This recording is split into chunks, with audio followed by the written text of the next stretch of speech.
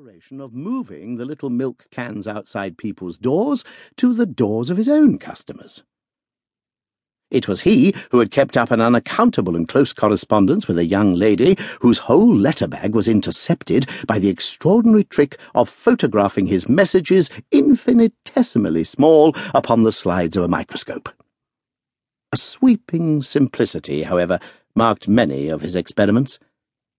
It is said that he once repainted all the numbers in a street in the dead of night merely to divert one traveller into a trap.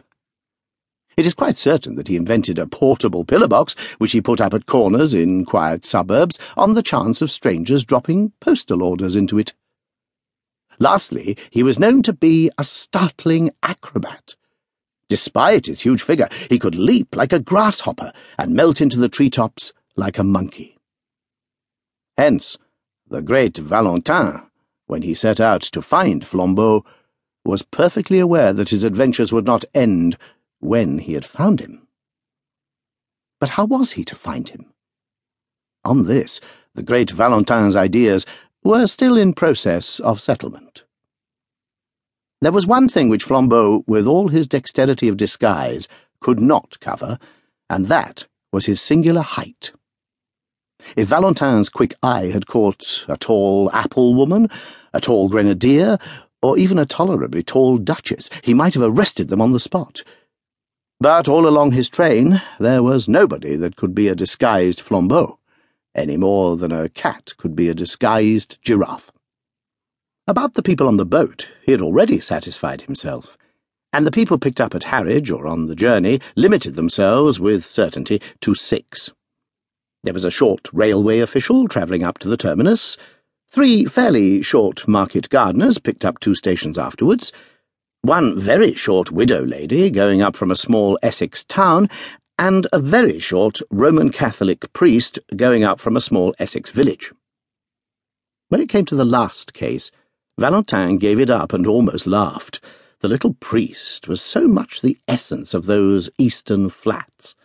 He had a face as round and dull as a Norfolk dumpling. He had eyes as empty as the North Sea. He had several brown paper parcels, which he was quite incapable of collecting.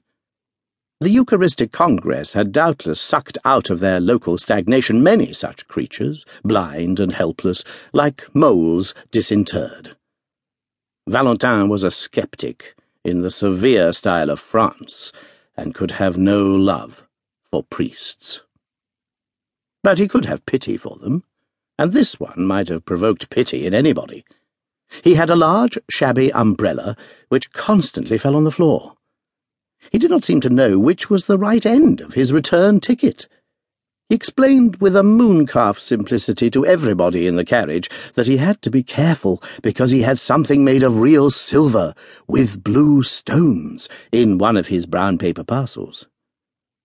His quaint blending of Essex flatness with saintly simplicity continuously amused the Frenchman, till the priest arrived, somehow, at Tottenham with all his parcels, and came back for his umbrella. When he did the last, Valentin even had the good nature to warn him not to take care of the silver by telling everybody about it.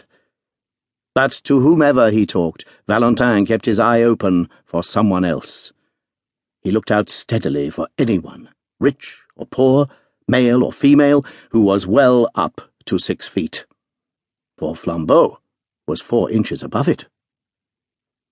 He alighted at Liverpool Street, however, quite conscientiously secure that he had not missed the criminal so far. He then went to Scotland Yard to regularise his position and arrange for help in case of need. He then lit another cigarette and went for a long stroll in the streets of London. As he was walking in the streets and squares beyond Victoria, he paused suddenly and stood. It was a quaint, quiet square, very typical of London, full of an accidental stillness. The tall, flat houses round looked at once prosperous and uninhabited. The square of shrubbery in the centre looked as deserted as a green Pacific islet. One of the 4 sides was much higher than the rest, like a dais, and the line of this side was broken by one of London's